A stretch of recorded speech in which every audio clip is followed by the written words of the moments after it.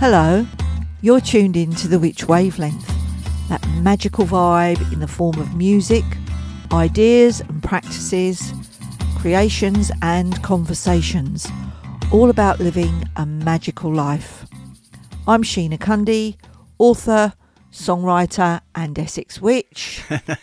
And I'm Mr. C. I'm ever to throw.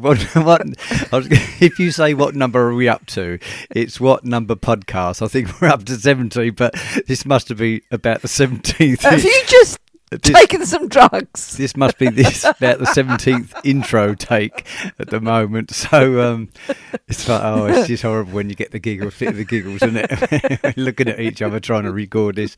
Yeah, I mean, we should do it in separate rooms. Oh, I think we need to. Don't we? We need a big screen in front of us or something like that. So we can't see each other. Yeah, that's right. Anyway, who have we got on today, Sheena? I think we've got a great guest on, haven't we, today on the podcast? Excuse me, it's episode number 17. Uh-huh. We have as our guest today Mr. Ash Mandrake from Manchester. Wow, yeah, up north. And Ash is how would you describe Ash? He's a modern day bard, isn't he? I think he is, yeah. He's a bit of everything, really. Oh, my God. He's a man of many talents. I mean, coming from sort of me being, a musician and sort of playing and that, I really sort of admire his string playing skills, there's really ingenuity. Something. And the way he sort of weaves everything sort of in and around everything else, is yeah, I mean, how would you describe his live show? I don't know. It's just it could be mad. It could be very intense. But an Ash Mandrake live show, you'll see hats because he's a wonderful craftsman of all these mad magical hats. He uses reclaimed leather. They're amazing. Yeah. So you'll see hats. You'll hear stories. There's a lot of comedy involved. Yeah. I think, and there's audience participation as well. Yeah. Loop machines. That's right. I mean, he plays with these loop machines, and there's he produces these live soundscapes. I think you'd call them, wouldn't you? Yeah. He's got all kinds of different guitars that he makes. I think some he makes himself. He's got a double neck guitar, hasn't he? Double or treble or quadruple, I don't know. Yeah. And now, what category would you put him in? Would you put him in? Can we pigeonhole Ash? No. I don't think we can. I don't think you can pigeonhole anybody who sort of expresses themselves so originally. Do you know what I mean? Yeah, I do. But yeah, anyway, it's a great conversation. He had me laughing, and I think you're going to enjoy it, listeners. So here's me chatting to Ash Mandrake in the studio. Thanks ever so much for joining me, Ash, in the Witch Wavelength studio. But you're not in the studio, and although you are on a screen in front of me, but you're somewhere in where? Where are you? The ether. I'm in the ether. I'm in my caravan. My caravan, which is inside my workspace. Oh, okay. And what part of the country is that, roughly? It's in the north. In the north. Up north. Yeah, quite a long way up north. It's north of Manchester. Oh, are you in Manchester? But I'm a Manc originally. Right. Okay. I've come back to somewhere close to my original beginnings. Yeah, we're both musicians, so that's where we kind of, we've got lots of similarity. I've really been looking forward to this chat because although I've known you for quite a while, quite a few years, we've played on the same lineups, haven't we? Yeah. Here and there, but we've never really had a good chat. So I've been looking forward to this. So Ash, this is the Witch Wavelength. So I know that you don't call yourself a pagan. Yeah. What do you call yourself? I mean, have you got any particular sort of spiritual path that you follow, or any kind of set of beliefs? I was brought up Roman Catholic. I'm very, very lapsed. And in fact, I don't follow any religion at the moment. Right. But if I feel an affinity with anything, it would probably be something shamanistic. Okay. I don't spend enough time in woodland and in nature. I spend more time in it now than I did before, because during the lockdown, I walked my dog through the woods in the night because I started, I'd shifted to night shift through the lockdown, worked through the night a lot. And then I'm just going to turn this off. And then basically, I just, sorry. That's all right, don't worry. And I realised that I wanted to get connected with trees and nature and woods again. So if I were to explore anything, it would probably be something shamanistic. Yeah, so you feel that kind of resonates, that feels more natural to you than it. So it would be like a nature-based path, really. Yeah, yeah. Yeah, I've got a deep focus. I can fall into a deep focus. yeah, I haven't done lots of meditation or yoga or anything like that. I did do some martial arts stuff. I did a lot of athletics as a kid. When I did the martial arts stuff, I used to like sinking into a stance and just being present in the moment. And when I perform, sometimes I do that. I'll yeah, sink into the focus in a yeah. way which is similar to what I used to do in the stances. And when I go into that focus, I feel that things happen, which Yeah. I find interesting and which help me connect with the audience.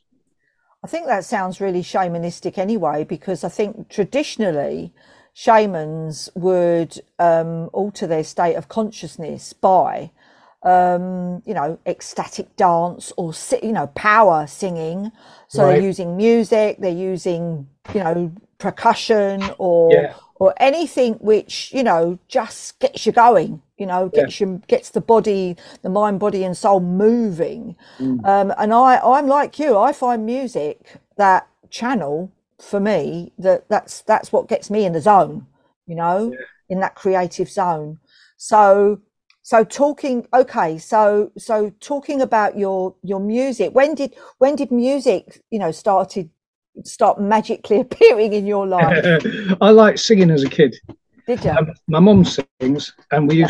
used to have jams, and we just sing together. And in fact, sometimes we do it now.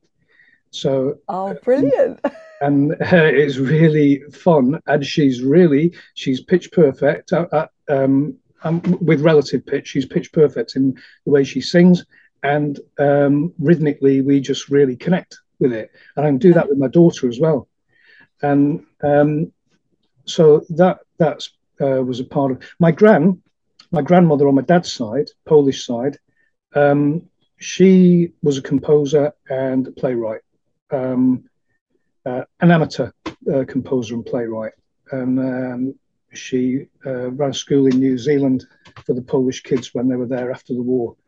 And she put plays on there, and she wrote plays on there, put productions on. So she tried to get me to learn piano. I didn't do that well at it, actually.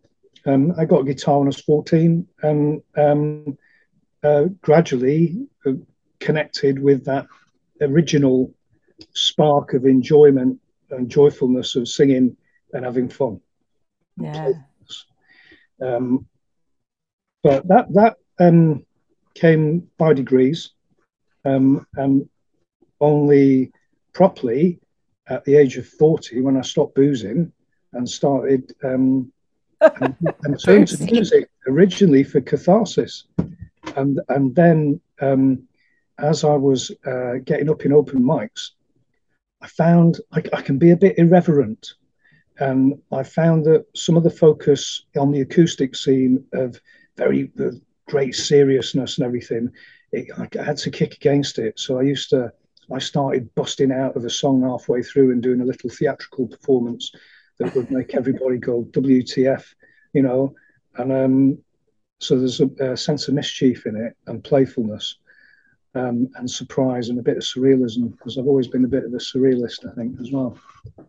Yeah, because you did up until that point. Well, you were playing in sort of bands and things, weren't you? You were playing in rock bands, were you? Well, no, I did other stuff before I became a musician properly at 40. Okay, Um, yeah. I did a lot of academic stuff and worked as an English teacher for about 14 years. And then also I studied science and stuff, went back and did some more science, but never worked with it. Did all sorts of different jobs in between as well, like moving between sort of relationships changing, living situations changing, courses, moving around. I've lived in more than 40 places before I was 30. Oh, really? Yeah. In And this country, or were you uh, abroad at any time? I was abroad in Brazil for 2 years, Sweden for 6 months, Germany for 3 months, working and living. Really? Yeah. Yeah. And that was just doing the jobs that you just mentioned. So that wasn't to do with music at all? When I travelled, I wouldn't say that I actually travelled outside this country. I went there and I worked there and worked Yeah. really hard with my English teaching. Oh, okay. It's a bit like me, really. I travelled quite a few countries, but I worked in those countries Yeah, like you. Yeah, I went out there to work as it's opposed to different. just bum around. It's different to meandering, isn't it? It is very different. It is Yeah, very different. Um, okay, so you say that your musical career then started at 40. yeah. Is that, and that's when you started to explore the whole sort of because really you're a bard, aren't you, Ash? You are a bard. You're a I've got an travel. affinity. I've got affinity with the bard, the jester, and the minstrel. Yeah. Notions of my own notions of because I I haven't read into any of them a lot, um, and it's their flavors. I think with genres in music too. You've got, I might have a memory of, for example, in the film Zulu, where you've got the Zulu chanting and the choral singing. That went into my mind. And when I get a loop machine out and I start doing something, it can occasionally have a bit of an African feel to it and often a bit of a Zulu feel to it. Um, and but it's not a copy of that. It's a flavor of it. Yeah. And it's the same with the medieval when I do something on the loop machine. But primarily, my first go-to place is my voice. I've got more Yes. control over my voice than I have over my fingers on a guitar neck because I didn't learn I didn't get schooled as a kid. Violinists do. They start off really early and they develop all these incredible abilities with fast runs and Yeah. um, somebody trains them to use their hands properly so they won't get all fumbly later on or end up with injuries and stuff like that. Well, I didn't do any of that. So the voice is the thing I can control more than anything. So when I get a loop machine, that's what I build with. And genres come out and they're flavors of things that I may have heard in the past. The process I have can go in all sorts of different directions and there are many different elements to it.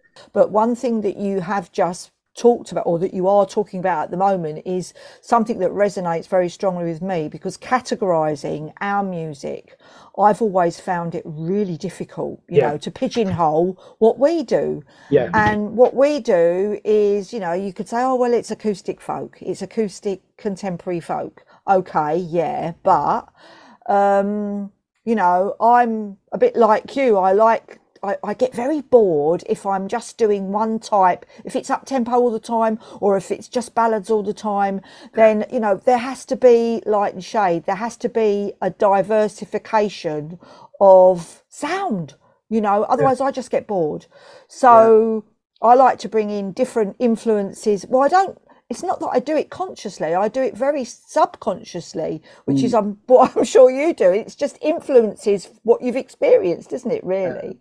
I'm really interested in what your influences have been from the past and what they still are. What influences your music?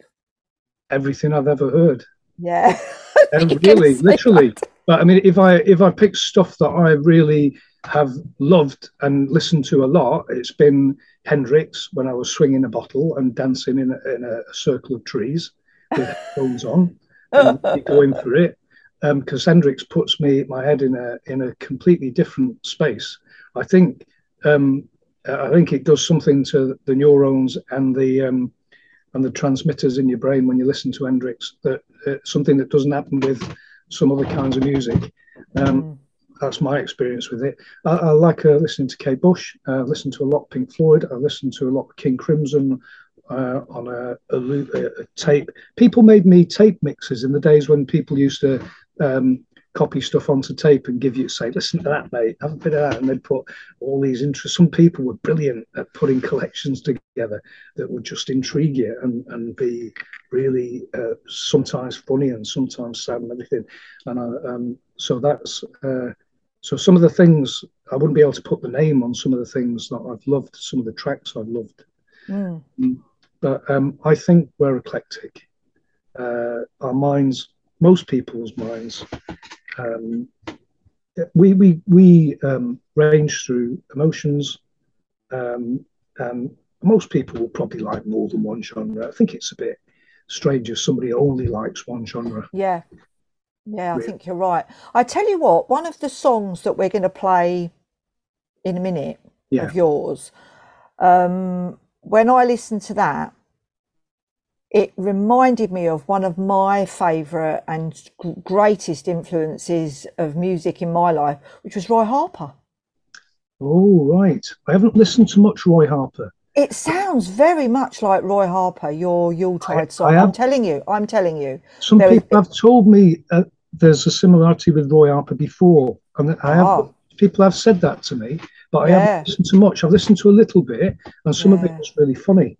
And I think it was a time when he was on stage and he was, I don't know, he had been taking something. And it was he was always taking. I mean, I've seen him a few times. I mean, the first time I saw him was over 20 years ago, 25, 30 years ago.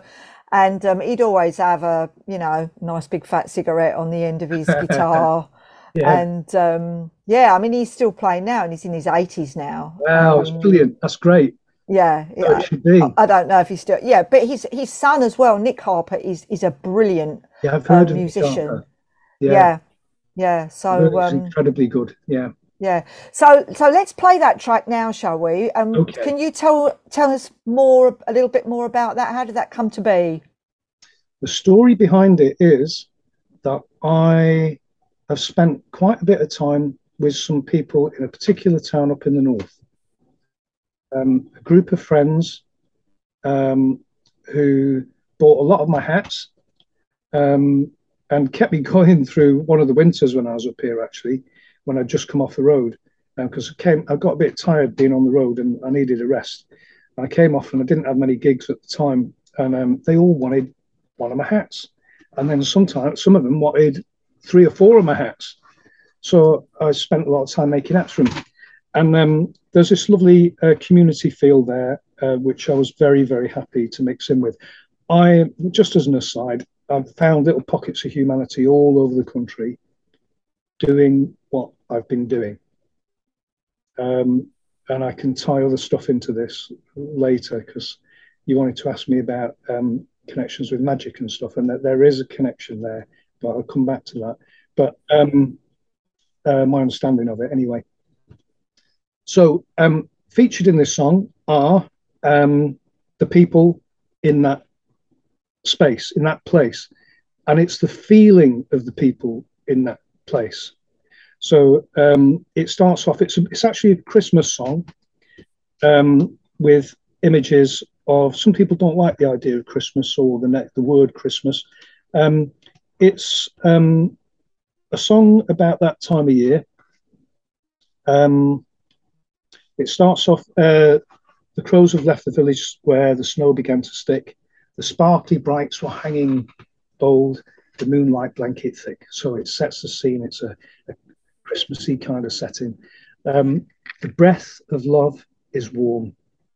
It melts the cold away on the day that we are born. Oh, I know, I love those lyrics. Yeah, I was very pleased with that. I felt it had some power in it. Yeah, really.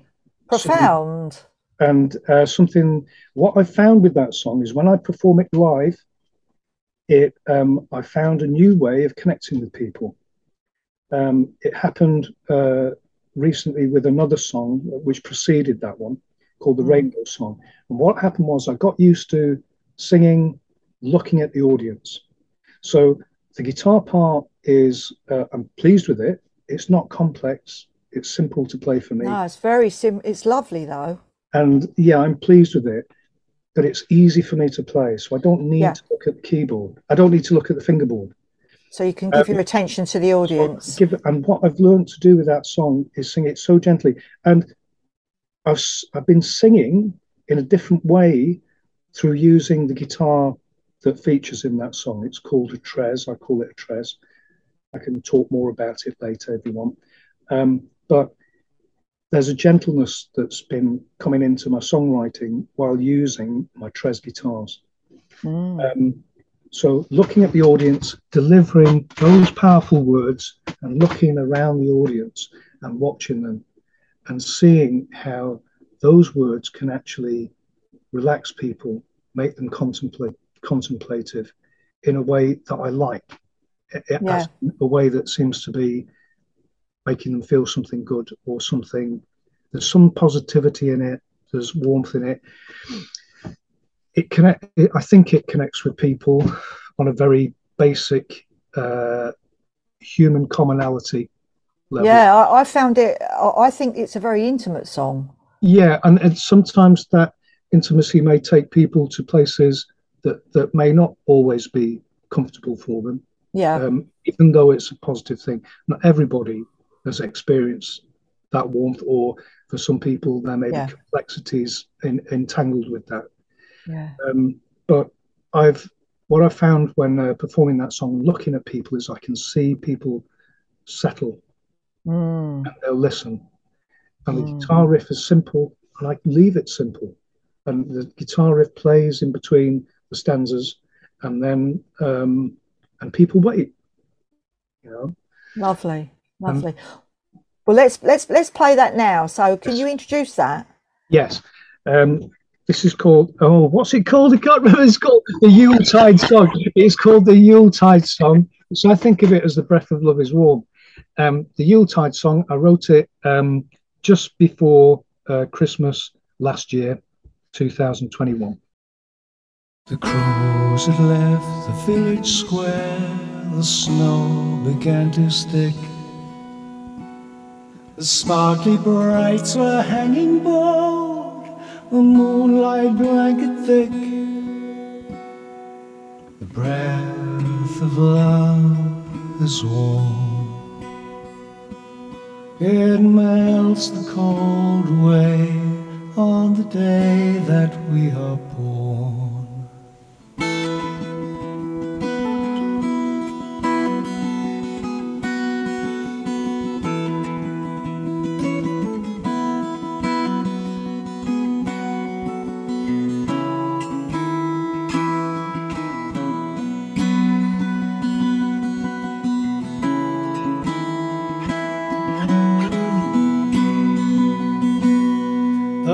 Dogs all hog the fireplace, say hello with happy licks.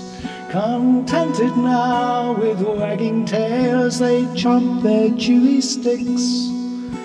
The breath of love is warm, it melts the cold away on the day that we are born.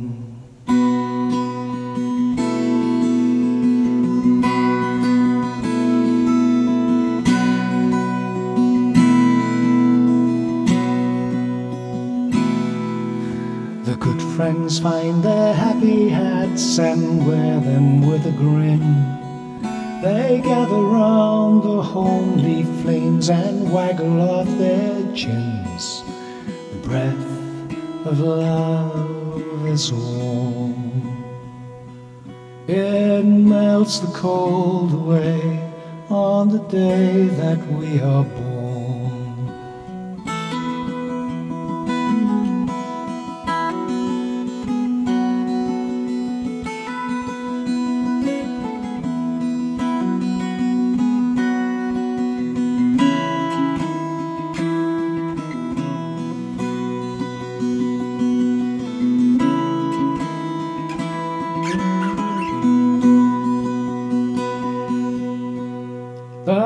magic snowlights hang in space.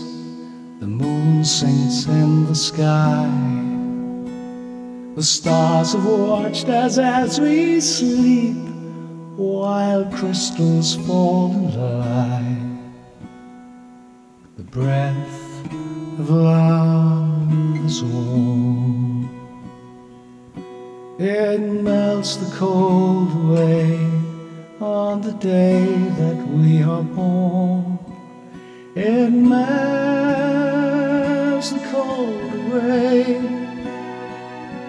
It melts the cold away on the day that we are born.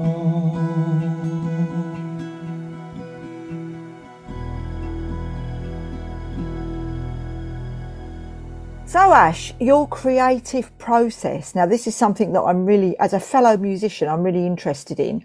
What comes first? Is it the lyrics, or is it the melody, or is it the idea of a theme? You know, what happens, or does it differ from song to song? It's very, very different. I knew you were going to say that. and I've got to throw some other things into the mix. Yeah. I make the hats. So let's throw hats into the mix. Let's have some hats. Out of leather, which is from the furniture industry, offcuts, or reclaimed from jackets and trousers that bikers have given me, or settees. So it's all recycled stuff. Well, it would have been waste in the case of the furniture industry, and they would have had to take it away. You've reclaimed it, yeah. Yeah, and in other cases it's reclaimed, yeah. Yeah. So hats are in the mix. The loop machine is in the mix. Right. And poetry is in the mix, and then you've got the instruments. And sometimes it's story. And one of my songs or pieces, because some of my pieces are not songs, they're poems, or they're poetry over choral texture or other musical soundscapes. These can start anywhere. It can start with the hat. I'll make a hat. Yeah. There'll be a nice way that the leather curls over this particular type of leather that has a shine on the top of the bend. And I'll go, whoa, I'm going to make a hat out of that. And I'd do that. I'd get my sewing machine out and I'll start making that. And then this hat will come out, and then I'll go, oh, that makes me think of a baron and his missus and all this kind of thing. And that's what I did with one of my songs, Baron von Petlin is Queen of Universal Dark. It came out of the hat. You pulled it out of the hat. Yes, it literally came out of the hat. And there's another thing, Shade and Flake. I had this is on an album I've got called Footprints from a Tribal Id, which is probably the most bardic thing I've ever done. And there's a centerpiece in that, which is an archetypal battle between light and dark. Two characters, Shade and Flake. And I made two hats. I made a black hat and I made a white hat. And I went to sleep feeling really proud of myself and everything, because I'd managed to make these two hats, and I've put them down. And I woke up in the middle of the night, got them out, got in front of the mirror, put the hats on, and out came these poems. And these poems came out side by side. And eventually they became the centerpiece of an album, which was, and then there was an injection of my own personal history. And I created this piece called Shade and Flake, of the making and breaking of knots. Right. So in this particular case, it started with the hats, and then it went on to my own personal psychology and my own journey. And there was a time in my life where I got in a real state in the head, felt that everything was about knots, and I was in a bad way. And what I realised was that I didn't need to untie them. Oh, okay, that's interesting. Melt them by spending time with nice people. Oh, yeah. Basically, I did loads of jobs, did 7 jobs in a year to get the money to get back into uni, because I'd got booted out. Right. And during that time, I connected with the people, the everyday working people that I met doing the jobs, much better than I did with the students that I'd been doing the studying with. And my knots got melted rather than Wow. having to be untangled and unraveled. So in this piece, you've got Shade is the maker of knots, and one of his lines is, I try never to perform these two pieces separate. I would never perform Shade without Flake being after it, because Shade is a very dark piece. It's an embodiment of malice in a way, and it's all about darkness and despair. But then Flake, the line in Flake is, in the breaking of knots, therein all darkness is dispelled. Every snowflake is a tiny cathedral. Oh, that's good. That's lovely. And do you know what that reminds me of as you're talking about that then? That reminds me of magic, because magic is the balance of light and dark. You know, Right. I think it is. It's that chasm between, you know, that crossing over. That's how we balance our light and our dark, because everybody's got a shadow side, haven't they? And but like as you say, that's a lovely way, a lovely perspective of you know, the whole melting knots rather than having to untangle them. Because who said that knots were made out of a material that couldn't be melted? Who said that? Do you know what I mean? It doesn't have to. Great. It's Well, yeah. the flake. By the way, I could talk a lot more about this because I have some other work that relates to this. But right at the end of this centerpiece, there's a character that I used to call the Bardic Brigadier, which I am now going to call the Shaman Drake, which is a widdly thing where you whittle around the letters in a word. I can't remember the name of it. Oh, acronym. Yes. Is that an acronym? Well, Yeah. I think it's something This else in the word. it might be It, no. it's where you mix the letters around to get a different word. Yes. Yeah, it's that I think thing. it's We'll an think of the acronym, name isn't before it? the end of the interview. It's and basically at the end of this little bit, the Shaman Drake uh, says, "Our knots shall break and be by the medicines of laughter, and melted by the warmth of gentle's love." Oh yeah, nice. That's how it ends. That's how, and let's say that this is quite an analogy for this centerpiece that I've described, where you've got the beginning, and the beginning of this centerpiece is with the Shaman Drake addressing the tribe around the fire. Uh, Hark, gather thee here, for I have stories of our troubled times. From out two hats the brothers crept to jewel upon the life of knots entwined. So know we well how through the darkness pass the tormented writhings of our minds. Hark, gather thee, quicken thee, for here commence the telling of our song. Be seated here around the flames, where spirits dance among the tongues, where wolves shall fear the sparks of spears, where wives and mothers shed their tears. And how the strength of words shall lead us through our years. So this is a leader or a shaman figure or a bardic figure helping the tribe through the winter, and then the story is told of these two characters and about the crystal at the beginning. It's a mythology. It's a creation myth.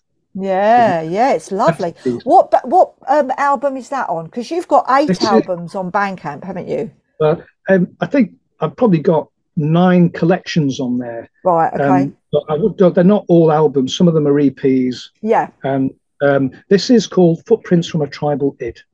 Okay, and that was a fairly early creation, was it? 2014. 2014 is when I managed to get the album finished and launched. Wow, I must listen to that. It was 3 years in the mix. Yeah, yeah. How long did it take you to create your latest album, the one that you brought out in 21, which is the acoustic album you were talking about earlier? Recorded it in 2 weeks.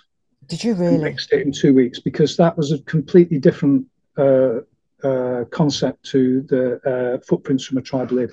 Footprints from a Tribal Id was choral texturing. It came from the use of loop machines originally. One day I got back after I'd been touring. I'd done about 2 weeks of intensive singing. playing and singing. But my voice, I got back. My voice wasn't knackered. It was in good, strong condition.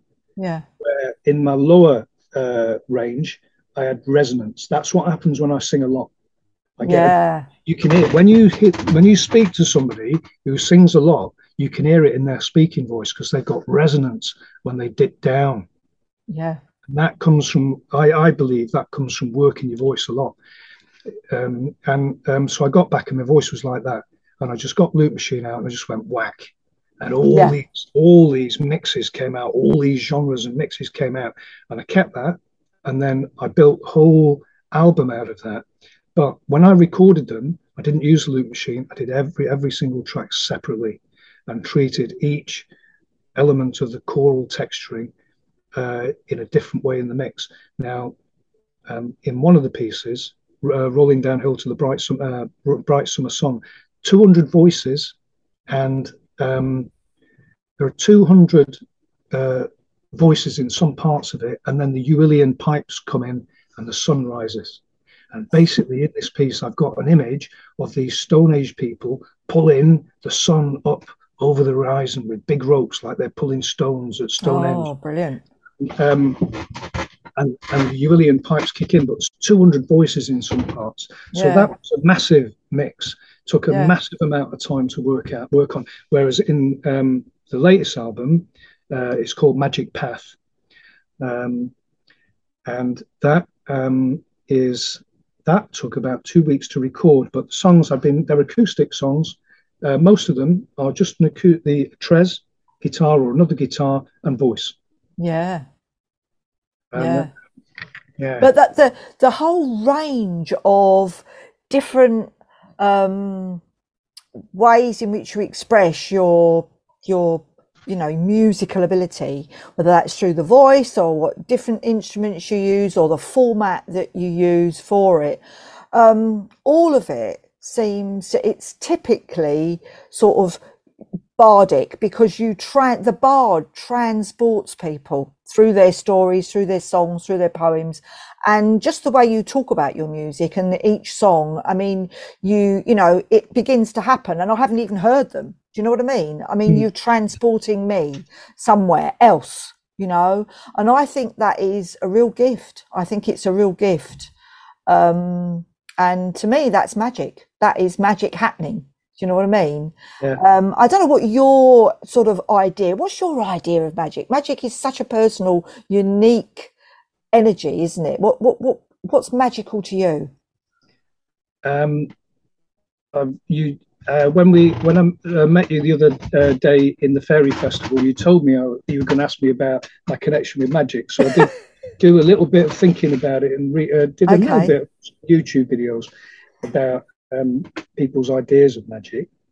So I would, let's say if I put magic in the middle of this, let's say we got a diagram visually, and I put magic in the middle, and then I'd put art on one side, science on the other side. I'd put myself at bottom, I'd put people at the top on this diagram. Right. Now, so my idea of magic, I mean, there's the magicianship. I'd say magicianship, which is your stage magician. Now, I'm not saying that's magic. I'm saying that's outside of this discussion here. Sort of sleight of hand, that kind of magic. Yeah. But I do use sleight of hand in some of the stuff that I do on stage. Do you? Yes, I do. Not as a magician, but I think it relates to that.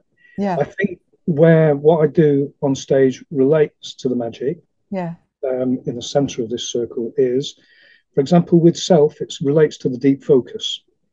A connection possibly with my subconscious. If people believe in channeling, I'm open to the notion of that, then that is where it happens with me. I did some Reiki. I feel on the metaphysical level, I feel that I can experience energies in some places, and I can generate some energies. Yeah. And I think that happens during performances, particularly with one of the songs that I described to you, which was Flake's theme. where I build up this big coral texture and then deliver that poem. And at the end, he melts away. What we're talking, okay, I don't want to, I'll try and focus in on the magic stuff.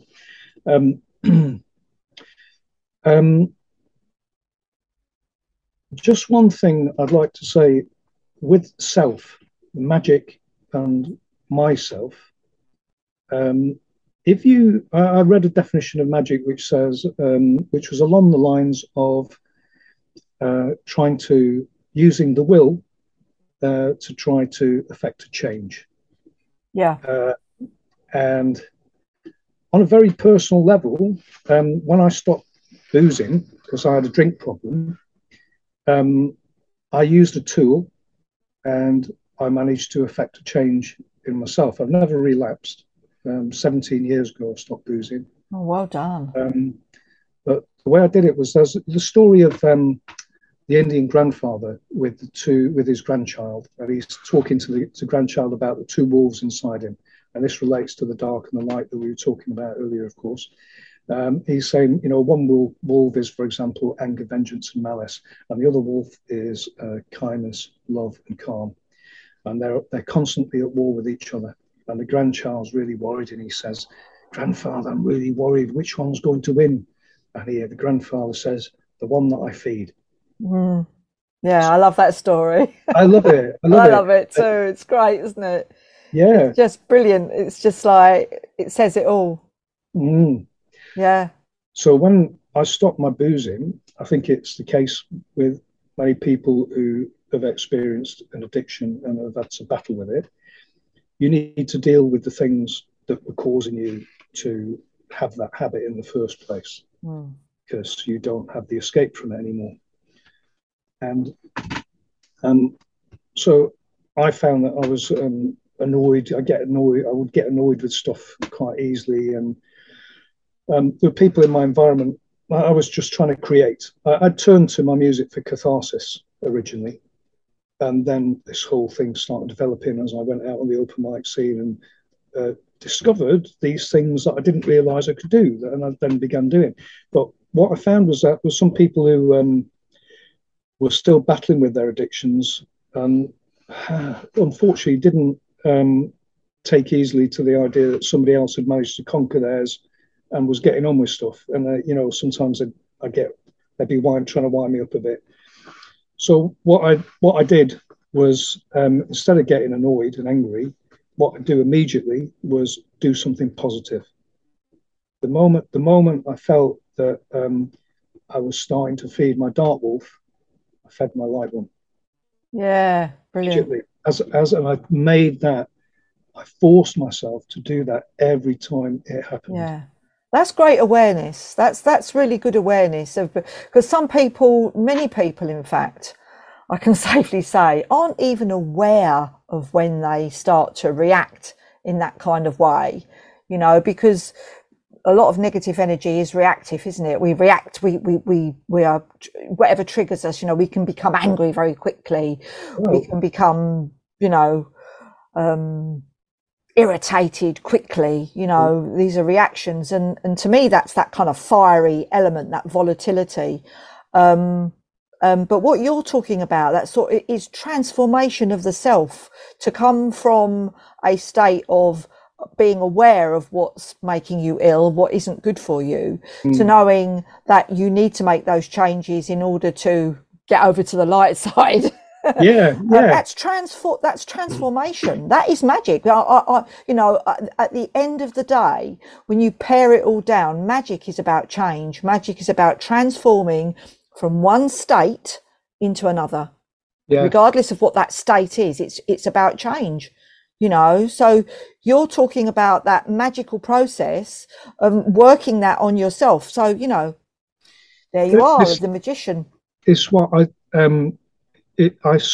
kind of saw a connection with what I'd seen in the definition of people trying to, by will, trying to affect a change. But I used a tool. Yes. And possibly, is it the case that in some forms of magic, people use tools? They use rituals. They use. Oh yeah, there's loads of tools. Archetypes that. Yeah. Anchors. At the end of the day, though, Ash, it's all frills. You know, it's all frills, because if you've got a sound, strong mind, you know, and you don't need any of those, you know, which I think you've just kind of explained, really, because you worked on yourself, you did the spade work. And clearly music was a great healer for you, because I feel the same about music as well. You know, music to me has been my one of my great healing therapies. Yeah. I think the catharsis was my original go-to place with the music. So that was a kind of rescue remedy, if you like. I started singing. I learned the song Vincent, and I sang that. Yeah, I sang that, and that was my way of expressing some emotion, and it gave me some catharsis. And then I went on to discover these other things, which was fun, because I couldn't, when I was in these contexts that were over serious. It's like you just want to do a big fart, and it's, you know what I mean? And just because I'm a Mancunian originally, I was telling you earlier, I'm a Manc, and like a lot of our humour is quite. It's one of the funniest things in school was when somebody let a big trump go in the middle of assembly, and some girl would lean over to one side and trump, and the old players, they'd all be like just unable to stop giggling for the rest of the assembly. It's one of my best memories. But so being in these contexts where people were really being serious, I couldn't resist a bit of mischief. So I think that's another great way of sort of, that's not manipulating, but sort of playing with energy. I mean, I know that when if I'm writing a story and it all gets a bit serious, you know, like, because what you've been talking about is it can get, it's heavy, serious stuff, isn't it? It can get a bit heavy. We're talking about deep psychology, addictions, and all that kind of stuff. And then, but I'm a bit like you. If I feel like, oh no, I've been in this for too long, I've got to lighten it up, then I'll bring some humour to the story, you know, and I just naturally feel that I've got to do that. I've got to lighten the mood, that light and shade, you know, which brings me to the next song that we're going to play. Because it's funny, isn't it? This one, My Mouse Snores. This one I recorded. Tell me the story about that. I recorded this acoustic instrument. It's called the Mandrake Tresolin. I created these instruments during lockdown because anyway, and so I recorded it, and I recorded this riff, and I was really pleased with my performance of the riff. I thought, that's going to be great. I've got it. I've nailed it. And then I listened back to it, and my dog, Stella, my Staffy dog, was snoring all the way through it, and you could hear it in the background. So it and what I ended up doing was writing this song called My Mouse Snores. And so this is what came out of it. This is a track. I had a girlfriend once who shook the deepest caves on earth with snores like rusty bellows, sound waves braced with girth. I just could not sleep. I stuffed my ears with dough and lay in the baking sun for a month in the hope that the bread would grow. Tell her came the kind advice from friends with spells and magic mice. That's right, one of them had a mouse that could sleep in the pillow of a snoring wife. I thought, what's the point of that, you daft div? That's not going to help me sleep, is it? But I decided to try it for a year and a day. Funny thing is, the mouse never slept. It just whispered in my ears, "Run away with me! Run away with me to distant shores. Look, I've got these mighty rowing sticks. Come with me to the riverbank where my boat is safely moored." We went speeding down the river Nile, played tricks on hungry crocodiles, scaled the Sphinx and danced in tombs, wore steampunk goggles, did a sort seismic boom! And all was sweet. My ex found a man who snored louder than her, and they rumbled together in glee. Their seismic waves, least ghosts from graves, brought mountains to their knees. Me and the mouse bought a mansion in Crete, with garden gnomes and a pond. I built it a pretty gondola, and I sang it beautiful songs. Go on, Ben, give it some.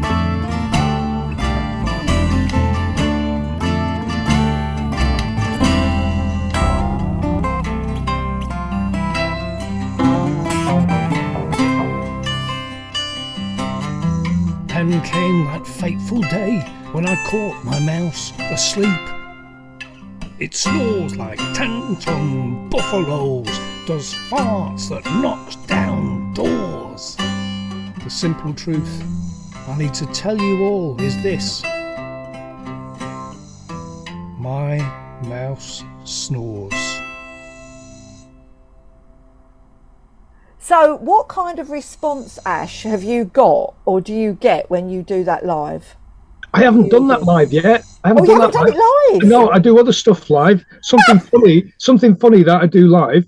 Yeah. Is I get people to sing the Spotty Botty song.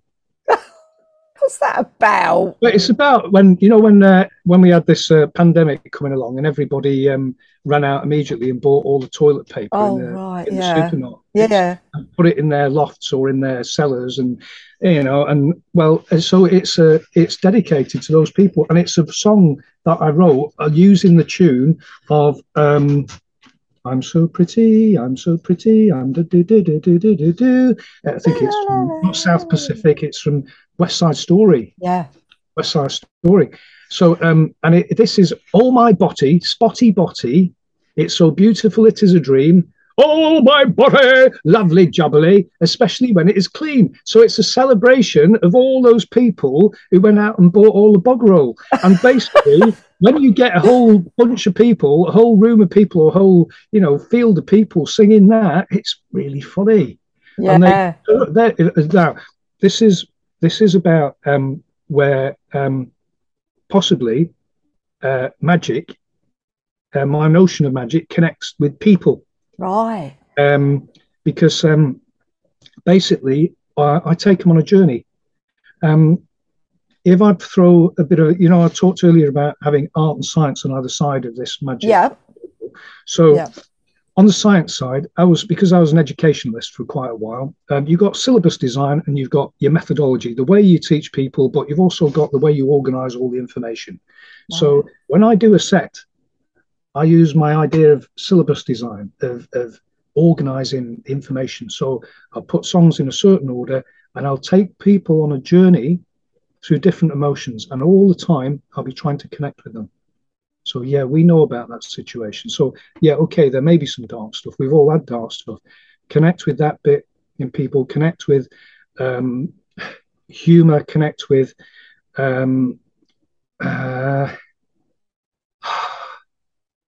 beauty, connect with people's desire to be entertained in terms of seeing something which is technically difficult, which is another kind of magicalness, where somebody does something that's outside the realm of what people would normally be able to do. If you can, in whatever way, manage to do that, try to make them go, wow, that can be with loop machines. It can be by practicing a guitar piece so much that, you manage to get something that's you feel it might be magnificent to whatever abilities you have to do that.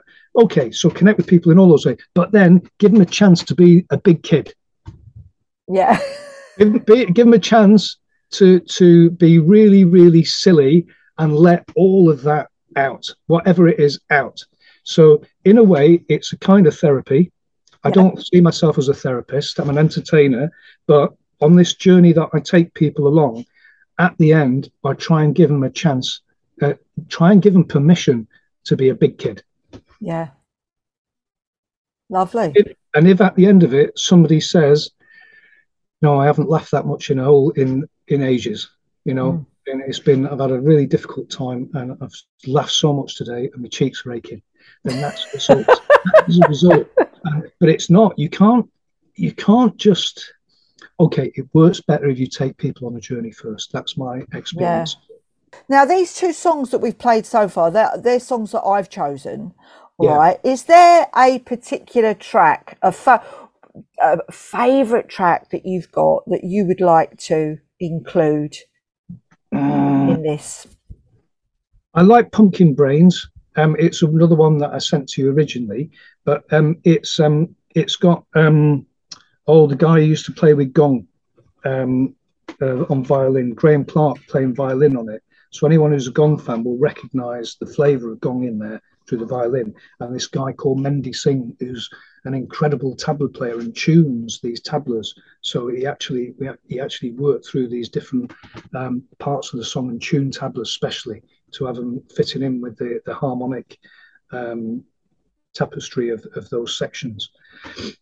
So two incredible musicians who are playing alongside on this studio track. And that's a very eccentric track. That'd be a good one to go. Yeah, to. Okay. We'll finish. You can find that on an album called Barons and Bananas, which is on my Bandcamp. Okay. Yeah. Well, what I'll do is I'll put all the links to what we've been talking about in the show notes. And I mean, God, I feel like we've only scratched the surface, and we have, haven't we? We've just scratched the surface. Yeah. You'll have to come back on again. All right. Yeah, definitely. Let's do that. And I mean it. But where can people find you? How can they get in touch with you? How can they book you? At the moment, Facebook. I'm sorting out a new telephone number, and I'll put that on. I don't use the fan page on Facebook. I've got one. I don't use it. Put a friend request into my Facebook account. So your personal profile. Yeah. Okay. They to contact you on your personal page on Facebook, Ash Mandrake. Yes. Okay. Yes. Okay. Yeah. Brilliant. And what now? What's coming up for you? Yeah, well, I have multiple projects on the go, but I only focus on one at a time, and the others take the knock, because sometimes I'll just get absorbed in one thing and I'll just stay on it, and I work through the day and through the night non-stop, and I can manage with about 4 hours of sleep, but sometimes that's what I do, and sometimes all my money and everything goes into the creative project, and my priorities are all skew with compared to other people, I suppose, because everything else everything else is out the window. Yeah, everything is out the window. I just focus on that, nothing else. Yeah, it's tough, isn't it? From the creative point of view, I wish I could do that sometimes, but I mean, there's 5 of us that live in this house, so I've got like, there's lots of roles that I play. Do you know what I mean? I'm mother, I'm dog walker, I'm housekeeper. Well, all important things that normal people do. Yeah, it swings and roundabouts, isn't it? You can be so focused. Yeah. I'm sometimes so focused in that I lose out on other stuff. Yeah. It's about balance, isn't it? It's balancing that light and shade. So, what is the main project? Hone in on one project that you've got coming up that you're looking forward to. During the lockdown, I produced 8 guitars that are related by design with each other, and different. You made 8 guitars. 8 guitars. So, good God! Okay, really? If I explain them very, very briefly, let's say I'll do it by analogy to a recipe. Okay. Let's say you've got 4 vegetables. You've got a cabbage. Top left-hand corner, you've got a cabbage. Top right-hand corner, you've got carrot. Bottom right-hand corner, you've got an apple. Bottom left-hand corner, you've got a strawberry. It's not a vegetable. Oh, right. Well, let's imagine they're vegetables. You've got a strawberry. You've got a strawberry in the left-hand corner, a vegetable called strawberry. Now, what you need to do, get these vegetables back into life. What you need to do is now make a dish using a combination of the ones which are next to each other. And so you've got a cabbage strawberry dish. Right? Oh. It's gorgeous, isn't it? And then you've got a carrot cabbage dish at the top, and you've got a carrot apple dish on the side, and then right at the bottom you've got a combination between an apple and a strawberry. Now, Right. so now replace all those vegetables, all those vegetables with guitars. So you've got a single concept guitar, top left, top right, bottom left, bottom right. Now combine the features of those guitars to make a hybrid guitar at the top, the far left, the far right, and the bottom. That's what I did with the guitars. The project is called Mandrake Dynasty. I took 2 types of Trez guitar, 2 types of bass guitar as the single concept guitars, and I made hybrids. Right. So now I've got the unenviable task of having to turn it into music. So I've got this massive project where I'm working all those guitars in combinations with each other to get the new sound. Okay. So that's what I'm working on. That's one project. I've got an equally massive project going off where I use all the basses together, where another project where I use all the Trezes together, another project where I use the Trez bass hybrids together. Okay. And are you talking about this is a preparation for like your gigs? So are you going to be bringing these into playing? Or? Initially, these are studio projects which will, in some form or other, work their way into the live performances. Yeah. Okay. Okay, Ash. This has been, you know, I've really enjoyed myself. Yeah, great. Thanks for coming on. Thanks for coming on the Witch Wavelength. And you know, for somebody who, you know, isn't a pagan, and you know, I mean, you are, you know, you do lead a magical life. You know, that's so interesting, and there's so many other ways that I wanted to connect with what you'd said, the things you'd said, and could have. Yeah, we'd have to have a really good conversation sometime. We will do. We will do. Yeah, definitely. But what I'd like to fade out with is your Pumpkin Brains. Well, I don't want to fade that out. I don't want to, but I want to play it. So Can you introduce that? And I'd just like to say thanks so much for coming on. Yes. Anybody that's been listening, please go and check out Ash's website. The links will be in the show notes. His music, there'll be all the albums and EPs and everything's on Bandcamp. And please, if he's playing in your area, you've got to go and see him because it's an experience. Yeah. It's brilliant. So yeah, we will catch up again, Ash. But yeah, can you introduce your last track, please? Yes. As you leave the stage, exit. Pumpkin Brains is a song that I wrote because I was inspired by growing 26 varieties of squash on my allotment when I stopped thinking and I needed to do lots of digging to sort myself out. And I made a hat that took 250 hours called the Prehistoric Vampiric Pumpkin Bud. And you can see that on my website, ashmandrake.com. And it's under another category called Mandrake Hats. And you open it up inside and it's got loads of intricate detail inside it too.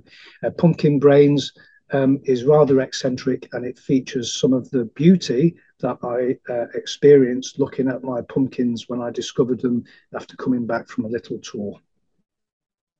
Excellent. Let's hear Pumpkin Brains and we'll see you very soon, Ash. I really enjoyed it. Take care. Okay. Bye for now. Bye-bye. Behold the rain, like drops of silver metal feeding pumpkin brains. Yes, there rides a vine, rustling leaves and tingling spines, breathing earth has sighed, pushing forth its daughters to the night.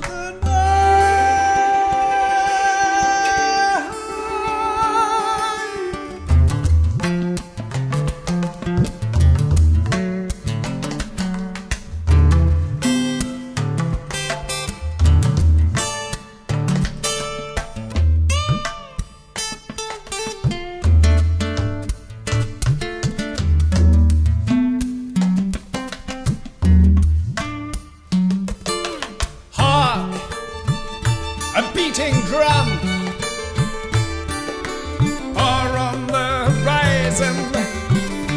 dancing of the sun. Yeah, their rides are vine, rustling leaves and tingling spines. The breathing earth has sighed, pushing forth its daughters to the night.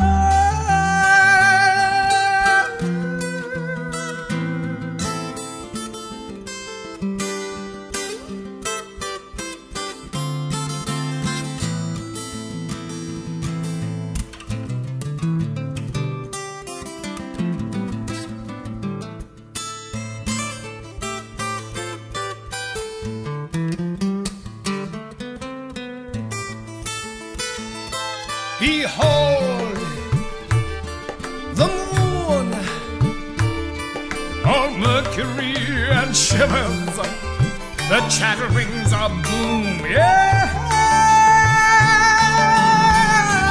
their rides are vine, stealth through shadows, out to dine. Ankles pull beneath the glen, hungry pumpkins feed on bones of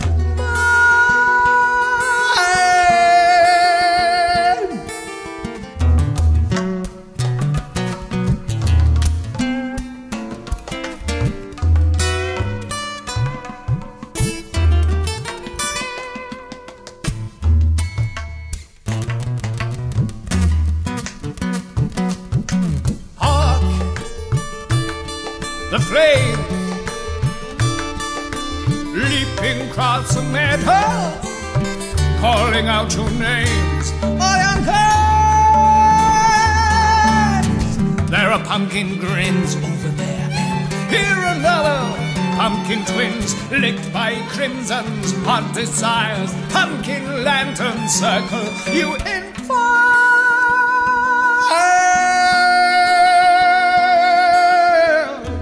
Pumpkin brains, pumpkin brains, pumpkin brains, pumpkin brains,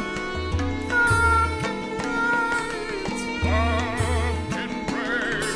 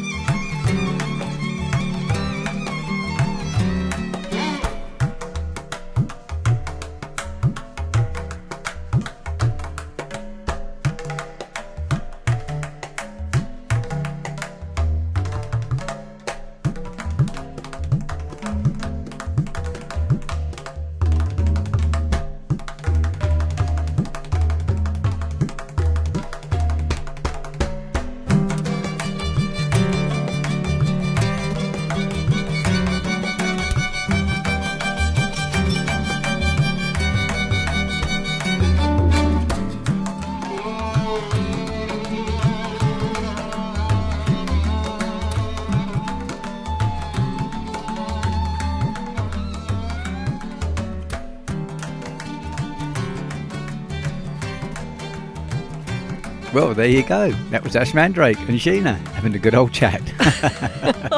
So, what do you think of all that then, Sheens? I thoroughly enjoyed chatting to Ash. Yeah, we had a great time. Yeah. And, you know, it always goes so quickly, my chats to our guests. I know. And before you know it, it's like, blimey, it's like an hour or so later. I know. I look around when I'm sort of editing and I think, oh, look, hang on, Shane. We talked about this beforehand and sort of said, oh no, keep it to half an hour. Keep it short. Yeah, whatever. But I think this, it just goes to show that your guests that you have on are so interesting to talk to, that you just, want to know so much about them. They've all got so much to tell and they're all totally sort of different. It's just amazing. They are. It's just amazing. And the thing is, what interests and intrigues me the most is how magic expresses itself in their lives. Yes, yeah. And it does. And, it just goes to show you don't have to call yourself a witch or a pagan or be anything. Yeah. You know, stand under any kind of label. Exactly. Because magic is available to us all, and we all experience it in different ways. Yeah, and I think as well it's interesting sort of listening to when your guests do answer the questions. They all sort of answer them in slightly sort of different ways, but it makes them think as well. Yeah. You know, it makes them think, and, you know, if it opens them up to, you know, perhaps a different way of looking at things, then I think that's fantastic. I think my intention always is to give our listeners that experience of diving deep with people. Yeah. You know, and I think, you know, let's face it, when you're chatting to anybody, you don't find out about them in a couple of minutes. No. Do you? You only find out by sort of spending time with people. That's right. And go undercover, learn all about them. Up close and personal. That's right. Yeah. Yeah, that's what I like. I like to get up close and personal with people. Okay. Anyway, so that was brilliant. What else have we got coming up, Sheena? Well, I'd just like to say, remember, you can check out Ash Mandrake's website. That's ashmandrake.com. And, you know, do check him out. Go and see him. He's brilliant. And, yeah, my email is sheenakundy@gmail.com. So any feedback on this episode or anything else, any suggestions for any future ones, we'd love to hear from you. My website is sheenakundy.com. You can find out about my books. They're all on there. And the music, Ian? Yes, morriganspath.bandcamp.com. It's all on there. 2 albums, a few little snippets as well, you know. So, yeah. And we've got a gig coming up, haven't we? We have 29th. The 29th of October. Sawain Witches Market during the day, which is 10:30 till 4:30, and the Masked Ball, which we're playing at in the evening, and that's at Kelvedon Institute yeah, in Essex. I'll put the links in the description, and that's about it for this week, eh? I think so. Yeah? Yeah. Okay. Yeah, we're going forest bathing. We are going forest bathing. We'll let you know this weekend. We shall let you know all about that, listeners. How we get on. Ian won it was given it. Yeah. At your retirement do, weren't you? Prezi, yeah. At Christmas time. So we're going to go and experience a bit of forest bathing. And we can talk about that next time. That'll be good. In the meantime, everybody, thank you for listening, and we hope you enjoyed that. We're sending lots of magic your way. Take care of yourselves, and we'll speak to you again very soon. Bye-bye now. What on earth are you doing, lady? What is that you're stewing? Don't stray far from the hearth place, not while you are brewing. A little bit of this and a little bit of that is what you want. Now throw into the middle and it will work out somehow. Mix it up together, stir the madness round and round. Lady Crow, lend me your feather, by the magic we are bound.